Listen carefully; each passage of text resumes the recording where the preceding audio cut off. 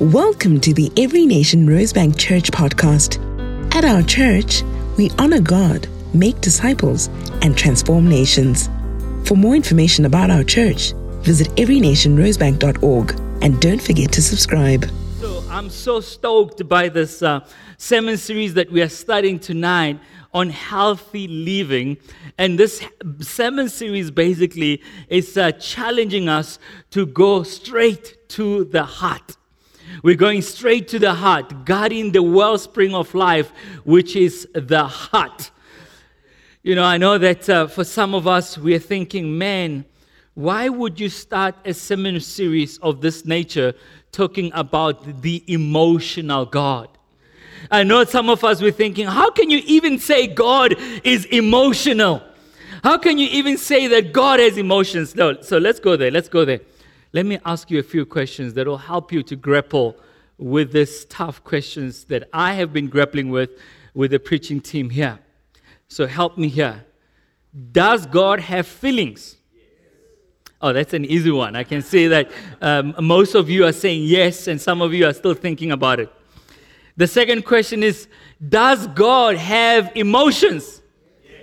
Okay. We're getting there. The third one is a tricky question. Does God have mood swings? Yeah. I heard occasional. In the morning services, we had sometimes, and I'm hoping that as we share the word tonight, you'll be able to answer that question for yourself. And I'm hoping that you'll come for the next 5 weeks so that you can be able to get to know whether God has emotions, feelings, or mood swings. We'll see about that. So the objective of the sermon series is this. In order to live healthy spiritually, emotionally, mentally, and physically, we need to start by acknowledging that emotions are from God. God Himself has emotions. God Himself has feelings. And God can handle our emotions because He gave us those emotions. So when we are angry, when we cry, when we throw our toys in a righteous way, I hope God can handle those emotions. God can handle those emotions. Those are the two things I hope you can take out of this sermon tonight, is that God created emotions and God can handle our emotions. God is not afraid of our emotions. In fact, God is close to the brokenhearted and those with a contrite spirit. We need to deconstruct the negativity and meaning around the word emotional as being weak. We need to deconstruct this negativity that when we say someone is emotional, we say that person is not strong or that person is loose or lack of control. What does it mean that God has emotions? Discovering that God Himself created those emotions. So He is an emotional God. And if He's an emotional God, therefore we are also emotional beings. Let's deconstruct this thing of suppressing our emotions. And I want to start by saying tonight, permission granted. Not by me, but by the Father. Let's open Psalm chapter 7. We're going to be talking about these feelings that God has. When you read scripture, you see God has anger. God has emotions of pain. God has emotions of jealousy, hatred. And I know you're like, man, is that in the Bible? It's all in the Bible. We may not be able to go through all of them. We're going to look at 4 of them tonight. And I'm hoping that you'll walk out of here knowing that permission is granted to be emotional. Nothing wrong with being emotional. And if I cry, and if I show my emotions tonight, it's because my daughter said to me, Dad, you know that the strongest people are the people who show their emotions in front of others. And I was set free right there and there. When you read Psalm chapter 7, we hear of David speaking about God's anger. The psalmist speaking about God's anger. And I'm going to read from verse 6. But to give you the background of the psalm, It is so interesting that David is pursued by his enemies. And when he's pursued by his enemies and he realizes that, man, there's a possibility that I might die tonight, he prays a dangerous prayer.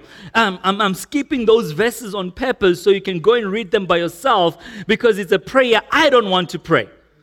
David prays and he says, God, if I have done anything wrong and I'm in the wrong, let my enemies catch up with me and let my enemies destroy me and kill me. I'm like, dude, I am not about to pray that prayer. You can pray that prayer by yourself. But when you read the psalm going further, you realize the reason why David had the audacity to pray a prayer like that, it was because he knew that he'd been walking uprighteous before the Lord. He's been walking upright before God, and he could say, God, judge me according to my integrity. Let's read from verse 6. It says, arise, O Lord, in your anger, lift yourself up against the fury of my enemies. Awake for me, you have appointed a judgment. It's amazing, he says, awake for me, you have appointed a judgment. Let the assembly of the peoples be gathered about you. Over it, return on high. The Lord judges the peoples. Judge me, O Lord, according to my righteousness and according to the integrity that is in me. Oh, let the evil of the wicked come to an end, and may you establish the righteous, you who test the minds and hearts, O righteous God. My shield is with God, who saves the upright in heart. God is a righteous judge, and a God who feels indignation every single day. If a man does not repent, God will whet his sword. He has bent and readied his bow. He has prepared for him his deadly weapons, making his arrows fiery shafts. This is the word of the Lord. Friends, when we look at a scripture like this, we ask ourselves, what was in the mind of the psalmist when he said, arise, O Lord, in your anger? Right there, anger is in the Bible. It says that God can be angry. The psalmist knew, when you read Psalm 18, he describes the kind of anger and the fury of God. Go and read it. It will blow you away, the kind of anger that God can show if it ever was needed. And he says, lift up against the fury of my enemies. Awake for me. I like the fact that he says, arise and awake. He's simply saying, God, I know the Bible says you never sleep nor slumber, but the situation that I'm in right now, God, you can never take a nap. God, please arise, awake. I'm in such a terrible situation. I need to see your anger against my enemies. God has got emotions, and we read here, the psalmist says, arise, awake in your anger. It says, judge me, O Lord, according to my righteousness and according to the integrity that is in me. As we continue to read, you'll see how anger is actually directed to people who do not walk upright with God. Anger is directed to people who live an unrighteous life. It says, my shield is with God who saves the upright in heart. God is a righteous judge, a God who feels indignation every day. You know, when I read this verse, it actually helped answer one of the questions I always ask myself. I ask myself, what does God in heaven say when he reads the news of what is happening in South Africa? Not that he reads the news, he knows even before it happens all the things that are happening in South Africa. I mean, this last week we just got the stats of crime and gender-based violence. I mean, every time I read those, my heart just grieves for the state of our nation. And when I read this, it says God sees and feels indignation every day. God sees what is happening in our world on a daily basis. And this is the way I put it. I put it this way. You know, if I was God, so many people will be dead, including myself. I mean, like all the things that are happening, man, I would be sitting there as God. I was like, die, die, die, die, die, die. God's righteous anger is directed towards unrighteousness. If a man does not repent, ladies, in case you think you're excluded, man in Hebrew is man, women together. If man or woman does not repent, God will whet his sword. And I want to pause here for a little bit. What does it mean when it says, the Bible says, if we don't repent, if we don't live a righteous and upright life before God, the Bible says God will whet his sword. So I've been waiting for a moment like this when I can bring my sword to church. I've been waiting for this moment. I have been waiting and waiting. And when I saw a sword in the Bible, I'm like, today I'm bringing my sword. This sword is so special to me. I keep it in my study to remind me of the wrath of God. It's engraved with my name on it. It was a gift. It's written here, having done all to stand therefore. There's so much history on the sword.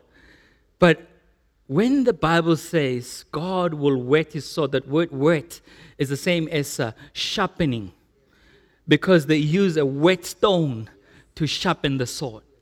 So God is saying, if you don't repent, if you don't walk away from your unrighteousness, he's going to sharpen his sword. But when I read the Bible, I know that most of us are grappling now with the God of the Old Testament and the God of the New Testament. I run very quickly to the New Testament. In Hebrews 4 verse 12, the Bible says the word of the Lord is like a two-edged sword. The Bible says it cuts through bone and marrow, soul and spirit, discerning the thoughts and the intents of the heart. The word of God is able to transform us. The word of God is able to change us. The word of God is like a sword that will save us from the fury of God. So it's your choice. Are you going to allow the word of God to become the sword that will change you, that will shape you? Or are you going to say, God, go ahead and whet your sword so that your fury can come upon me? It's your choice. I mean, if you continue to read, it says, he has bent and readied his bow. He has prepared for him his deadly weapons, making his arrows like fiery shafts. So God is saying, it's either you're going to let my word to shape you, or the fury of God is coming. The fury of God is coming. And I know that most of us, we've had so many sermons about the grace of God. We don't want a sermon about the wrath of God. It's in the Bible. I'm just teaching what's in the Word. Look at what the word says. I like what this scholar Ed Jarrett says about, the righteous anger of God and the stubborn love of God. The God of the Old Testament and the God of the New Testament is one. It's one and the same God.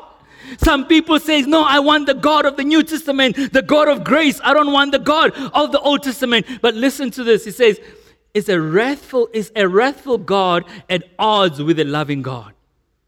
If you understand wrathful as vengeful, then it might be hard to reconcile the two attributes of God. But if the wrath of God is simply his righteous judgment against sinful humanity, then there is really no conflict between the two. All of humanity is deserving of punishment, and a righteous God would correctly give us what we have earned. But God is also love, and he has provided a way of redemption, faith in the atoning blood of his Son, Jesus Christ. What it means is it helps us to understand that a righteous God, a God who judges with righteousness, is the same God who has stubborn love, a love that will atone us from the torrents of death that comes through sin.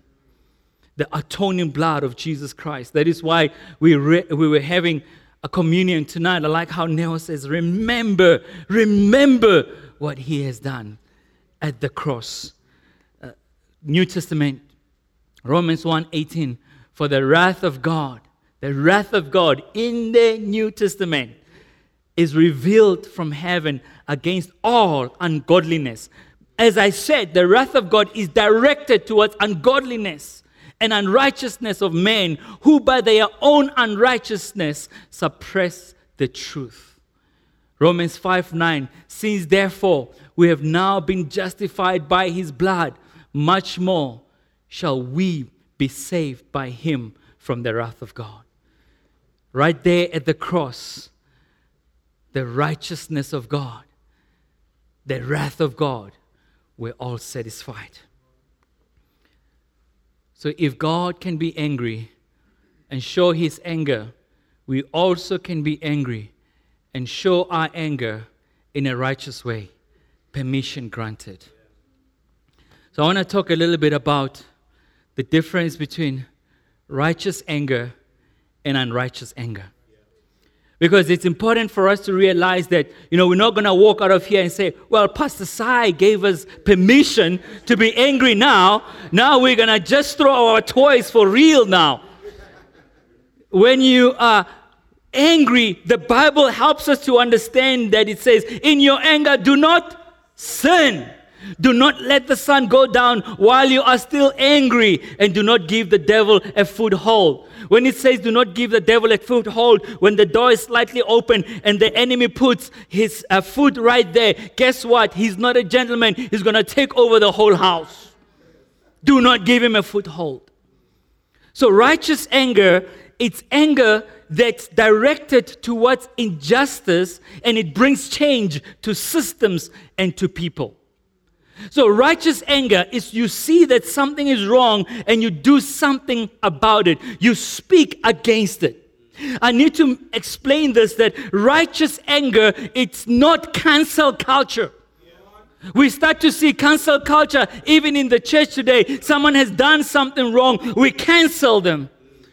Righteous anger is we correct the person. We don't cancel the person. That is righteous anger.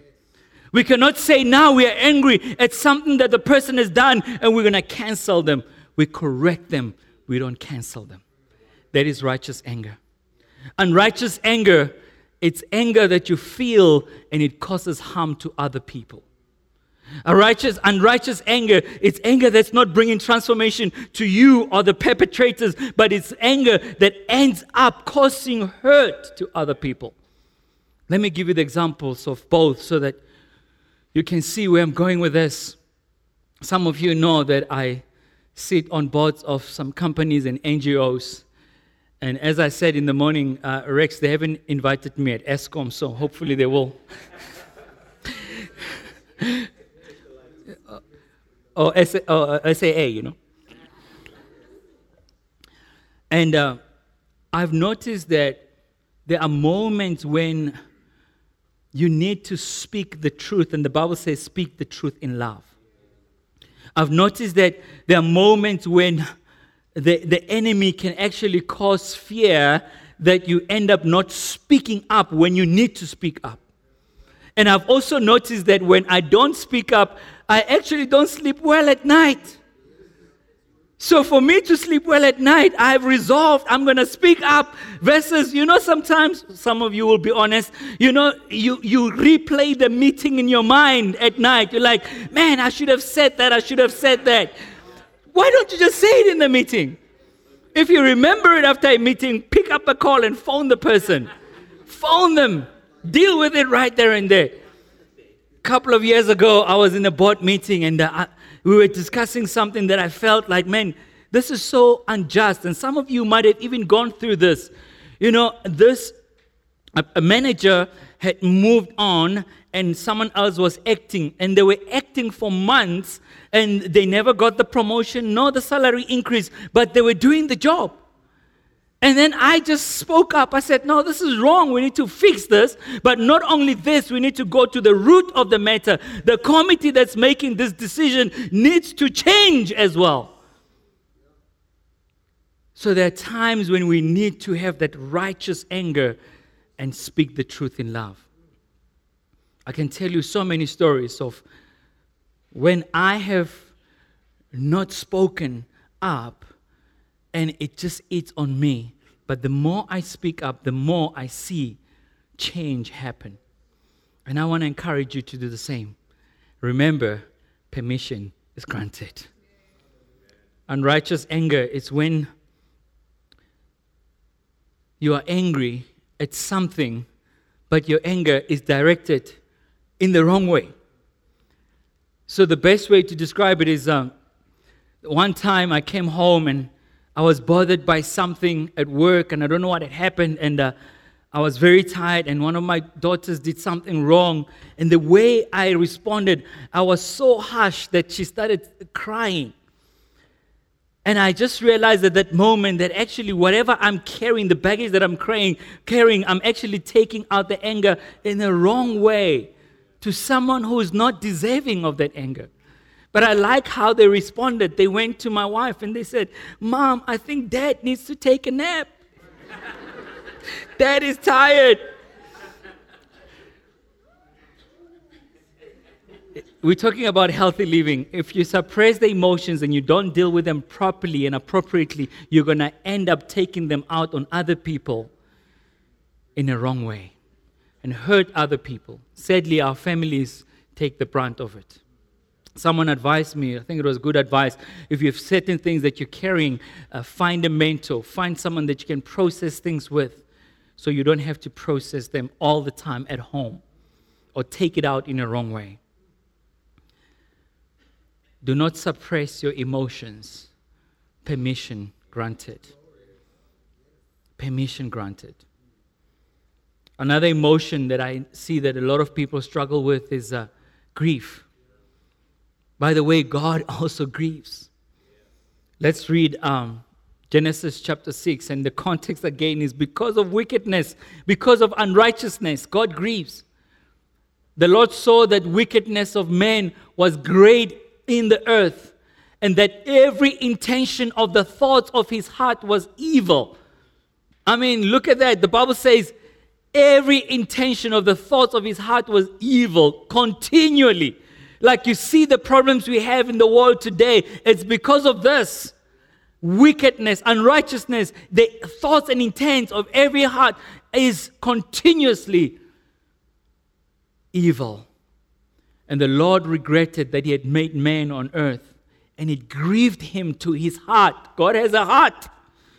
So the Lord said, "I will blot out man whom I've created from the face of the land, man and animals and creeping things and birds of the heavens. For I'm sorry that I made man." But Noah found favor in the eyes of the Lord. I like that last part because it simply says, our nation can be saved. The world can be saved by righteous men and women like you and I. When we choose to say, "God, we will stand in the gap for what is happening in our nation. If my people who are called by my name will humble themselves, will seek my face and repent from their evil ways, then I'll hear from heaven and I'll come and I'll heal the land." It is so interesting that we see the context of grief is not just grieving what you have lost, but it's also grieving the condition and the state of the nation.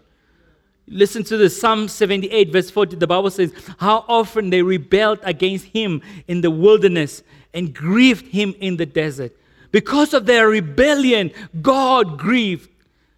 God's grief is based on the fact that people are constantly moving away from what he has called us to be. This week at the revival prayer, we were praying against corruption in our nation, and I was grieved. I was grieved in my soul because I realized that this nation actually has resources, has finances, but because of corruption, we see the poverty that we see in this nation. And it grieves my heart.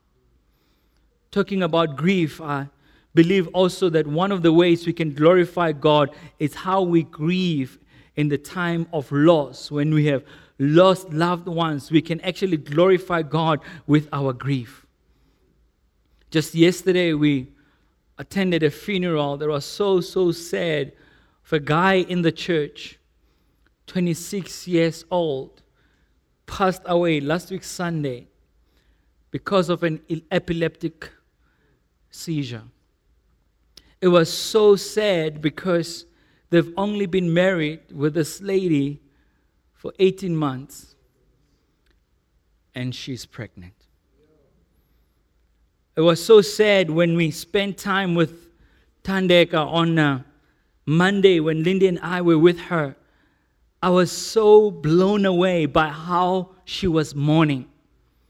She was crying, she was weeping, she was in touch with her emotions, but at the same time, she said, I still believe that God is good.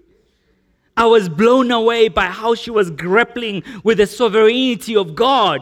That is so difficult to understand at that moment. Why would this happen?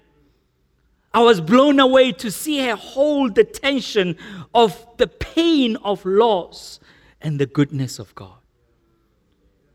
And I realized that at that moment, she's glorifying God with the way that she's grieving and mourning.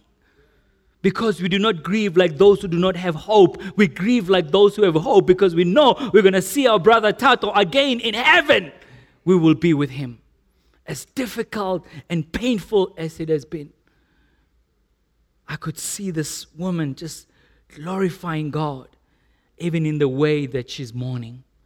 I mean, Josephine, you were there at the funeral yesterday. I mean, the strength of character she's carrying, I cannot comprehend.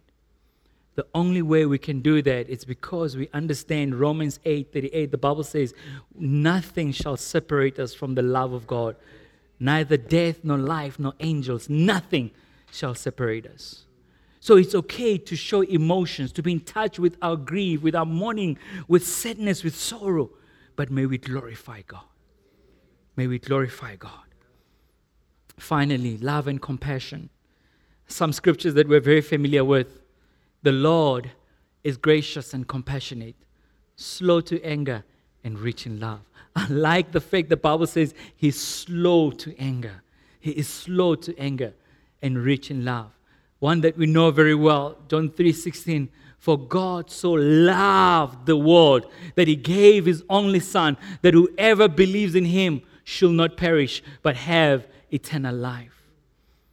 So as I was preparing the sermon this week, and as I was still grappling with anger, with grief, with love and compassion, my son came up to me. My son who's a teenager, he's here tonight. You know, I love teenagers because they ask very tough questions. Very, very tough questions. You know, when I get stuck, I send them to Greg as a prophet he hears directly from God. Sometimes I call Jonathan, who's a kids' church pastor. He's been through it all. You know, like, man, some of the questions they ask are really difficult. Questions I've never thought about. He asked me this question. He's been going through the book of Exodus. He's going through the Bible on his own volition. He's going through the Bible and he gets to Exodus and he sees the plagues and all that's happening in the book of Exodus. And he came to me and he says, Dad, can God sin? Does God sin? I'm like, I've never had that question before. And I thought to myself, you know, before I become the pastor and start answering, let me first understand the context of why he's asking this question. I asked him why. You know, you couldn't just come with this question. And he says to me, I see all these plagues. I see all these people dying. And I'm thinking, if God is killing people, that's sin. According to him, you did say, Dad, you taught me that when someone kills, that is sin. So is God sinning?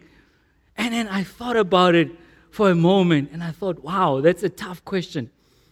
And then as I was thinking about it, I was also thinking, boy, you are actually grappling with the Old Testament God and the New Testament God. And we've had this conversation before about the Old Testament God and the New Testament God. And I also thought to myself, if he is in the book of Exodus and is already worried about people dying, I'm like, yo, we still have a long way to go. We still have Judges. We still have many other deaths that are coming. I'm like, yo. This Old Testament God thing is quite serious. And we were just talking, and then I just realized that the best way to describe this is helping him to understand that the same Old Testament God is the New Testament God. in the Old Testament, when they would sin against God, when they would move away, when they will not obey God, His righteous anger, His wrath, His fury will come upon them. But then the Bible in Isaiah says, in preparation for the coming of Jesus, that on the cross, the fury, the wrath of God was satisfied.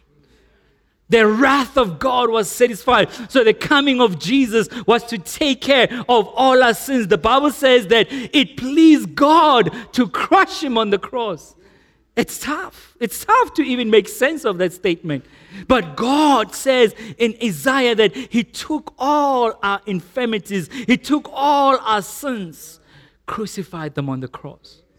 So it helped me to go to my son with Revelation chapter 15 verse 1, where it says, "Then I saw another sign in heaven, great and amazing, 7 angels with 7 plagues." So now plagues in Exodus, and now fast forward at the end of the age, the 7 plagues, which are the last plagues. For with them the wrath of God is finished. So at the cross, the wrath of God was taken care of, but that same wrath of God that's taken care of at the cross was in preparation for what is yet to come, that those who belong to Christ, those who choose to believe in Christ and live for Christ, they would understand that the wrath of God is taken care of, and we don't have to experience the fury of God. And I also took my son to the book of John, that this word's finished. We see them again on the cross. Tetelestai. It is finished. It is finished. So I'm here to announce to us tonight that the same God who's got righteous anger is the same God who's got stubborn love. He doesn't give up on any of us. He doesn't give up on any of us. He wants to save us. To pull it all together, as we get in touch with our emotions, whether it's anger, whether it's grief, whether it's showing love and compassion the same way that love and compassion was shown to us, it gives us a good definition of the gospel. Dr. Rice Brooks, who's one of the founders of Every Nation, he's helped us with a simple definition of the gospel. Feel free to take a picture of this. The gospel is the good news that God became man in Jesus Christ. Unlike other religions, this Christian religion, God came down for us. God became man in Jesus Christ. He lived a life we should have lived and died the death we should have died in our place. He took our place. We should have been the ones to be punished. 3 days later, He rose from the dead, proving that He's the Son of God and offering the gift of salvation to those who repent by this word, not waiting for His fury, and those who believe in Him. So, the cross, in essence, is God's righteousness, God's love, God's wrath, God's compassion, everything there on the cross. Let us stand to pray.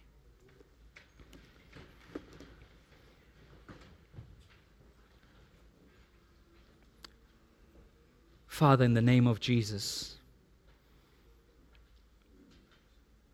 we come before You understanding that life can be difficult. We face situations that requires us to have a righteous anger, to speak up and not to be silent. Father, I pray that You'll give us the courage and the boldness when we have that righteous anger bubbling and boiling inside of us, to speak the truth in love, Father God, and not to be silent, Father. Father, I also pray that as we journey alongside with You, Father God, that we will allow this word to shape us, to mold us, Father God, so we don't get to a place where we experience Your fury, Lord God. May this word cut through soul and spirit, bone and marrow, and judge our thoughts and intents, Father God, so we can glorify You even with our emotions.